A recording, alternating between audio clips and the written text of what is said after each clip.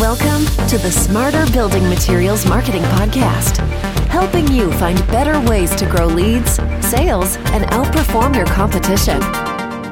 All right, everybody, welcome to Smarter Building Materials Marketing, where we believe your online presence should be your best salesperson. I am Zach Williams, and we have a killer show lined up for you today. We have Chad Davies, who's the owner of Davies Imaging Group, on the show with us today. He will not tell you this, but he recently got awarded, I think it's 40 under 40 on Pro Builder's list. He is a phenomenal photographer and has a great team who's going to be talking to us about imagery, how this can impact how you sell. What does this mean for your marketing as you're heading next year? Chad, welcome to the show. Glad to have you here. Thank you so much. I'm very excited to talk to you and your audience. You guys are doing amazing things for the industry. I think this is a perfect match.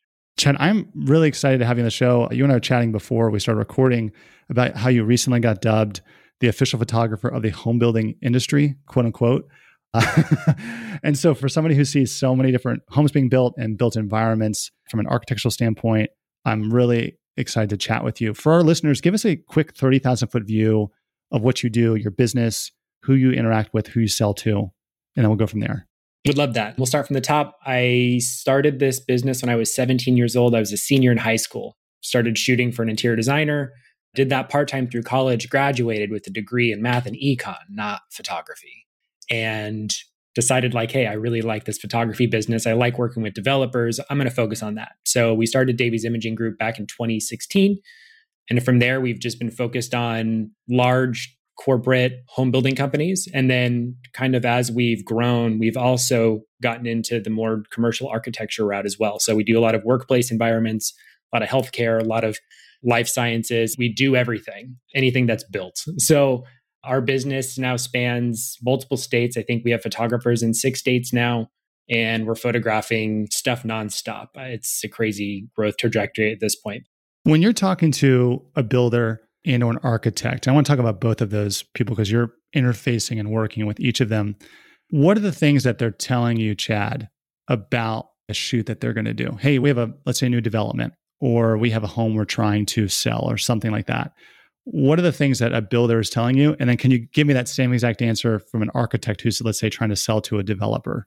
You know, it's interesting because we've been working with these clients for long enough, each of these sub-industries, right? You have home building that's very directed at a consumer audience. They're selling new houses to people that want to buy, which is super hot right now because it's the only house that's available.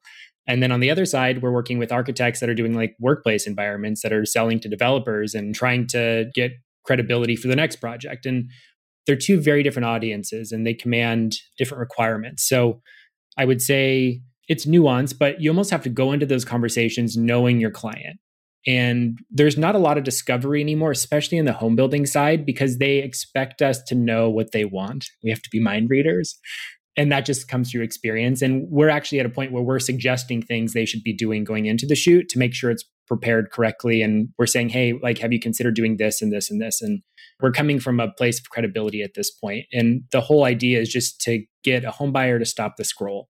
When they're flipping through Zillow or they're online looking for new houses, we want them to stop and that's unique. That's interesting. I want to see more. It's a very different approach where in the commercial side of the business, I think it's more storytelling than it is on the home building side because you're photographing these 2 or 3 or million square foot projects.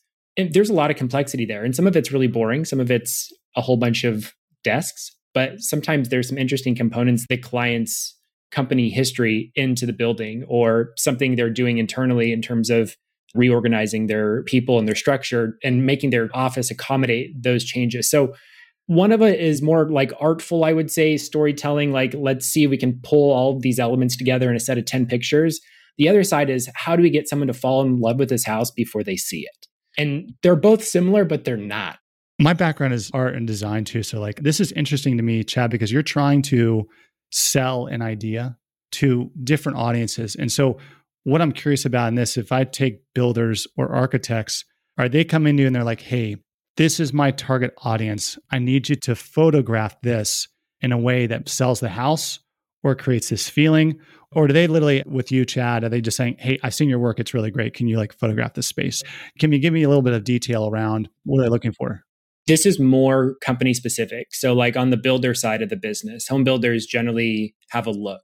Usually they have a look because they've done it successfully for a long time. But very luxury builders. We marketing to generally an older audience, a move up buyer or move down buyer, but a nice home.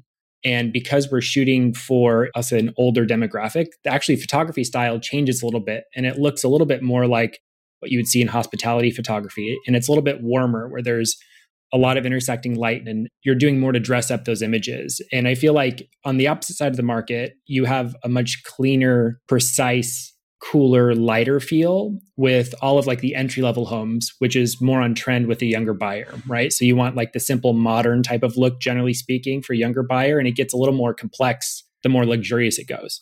So on that side of things, the builder kind of has their own brand and you're doing photography to hopefully match what their intent is.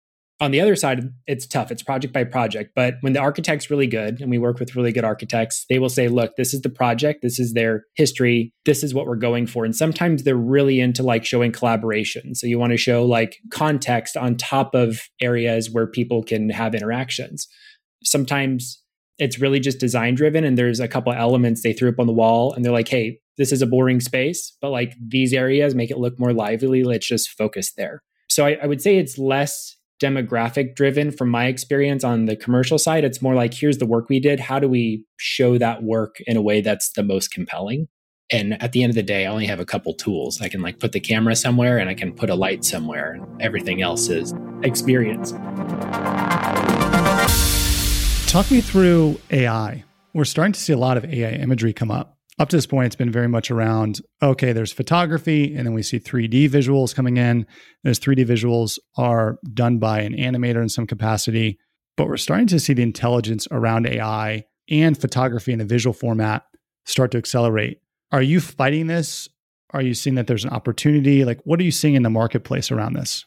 I don't think AI is going to replace photography for a while. I think it does an okay job in certain realms.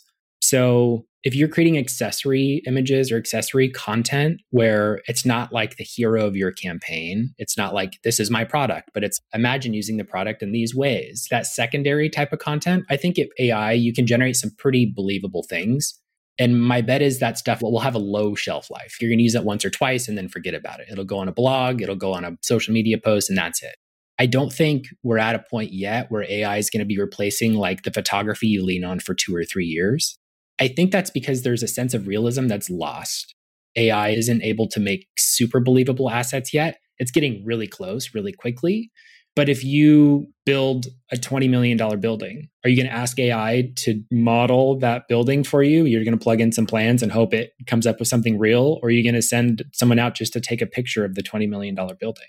That's what we're dealing with is accessory stuff, sure. But like when you want to show the finished thing, when you want to show the finished project or the finished material or the finished furnishing, getting a real picture of it generally works pretty well.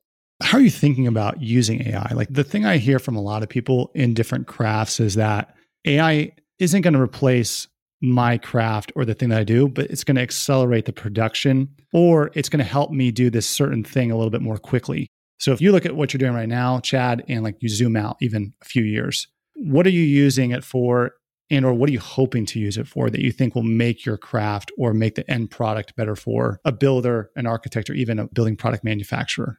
It's a great question. I'll give you how we're using it and I'll give you some instances where it's actually becoming useful for us immediately. We're using it every day already. Photoshop has like a generative AI fill function where you can just select something and tell it to generate without even giving it a prompt. It'll just fill in the thing with something better.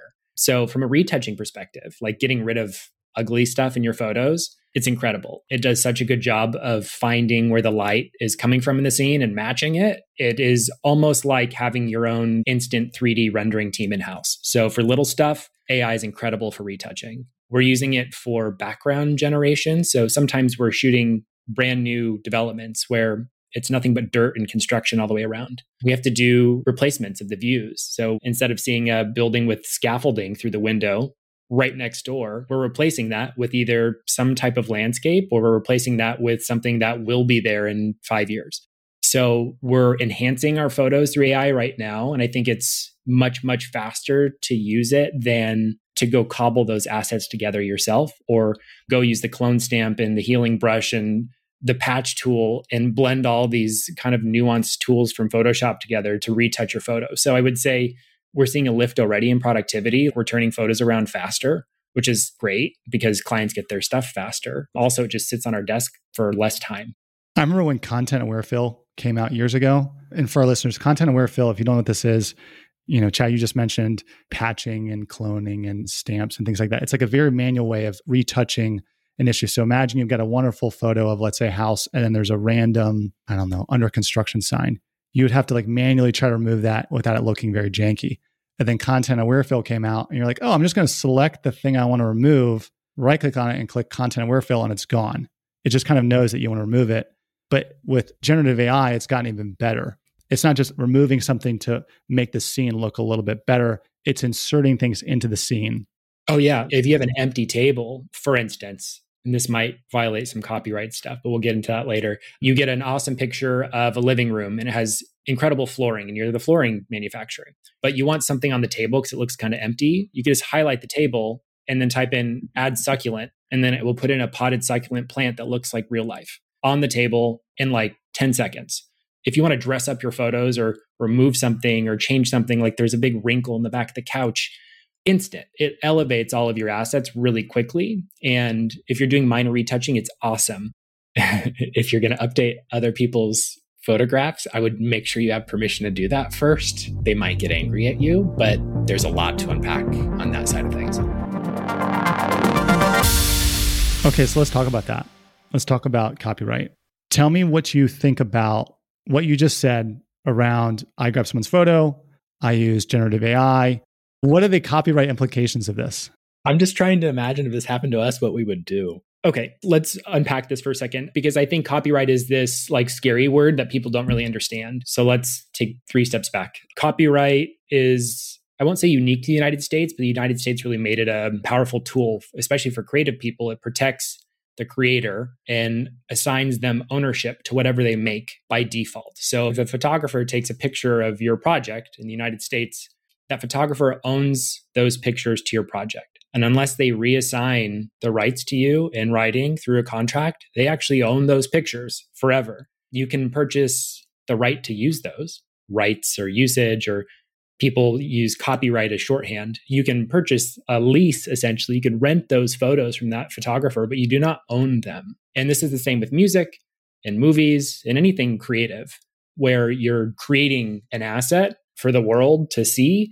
Companies can only use those assets if they have permission. If they don't have permission, and let's say I see that you're using our photos on your website, we'll just have a lawyer go reach out to you and say, please take those down, or here's the bill. And then if nothing happens, it could escalate into a legal issue. This is standard. I didn't make this up. We are protected as photographers and creative people by law. This is our right. And I feel like companies in the social media age think it's okay to screenshot and post something without the photographer's permission.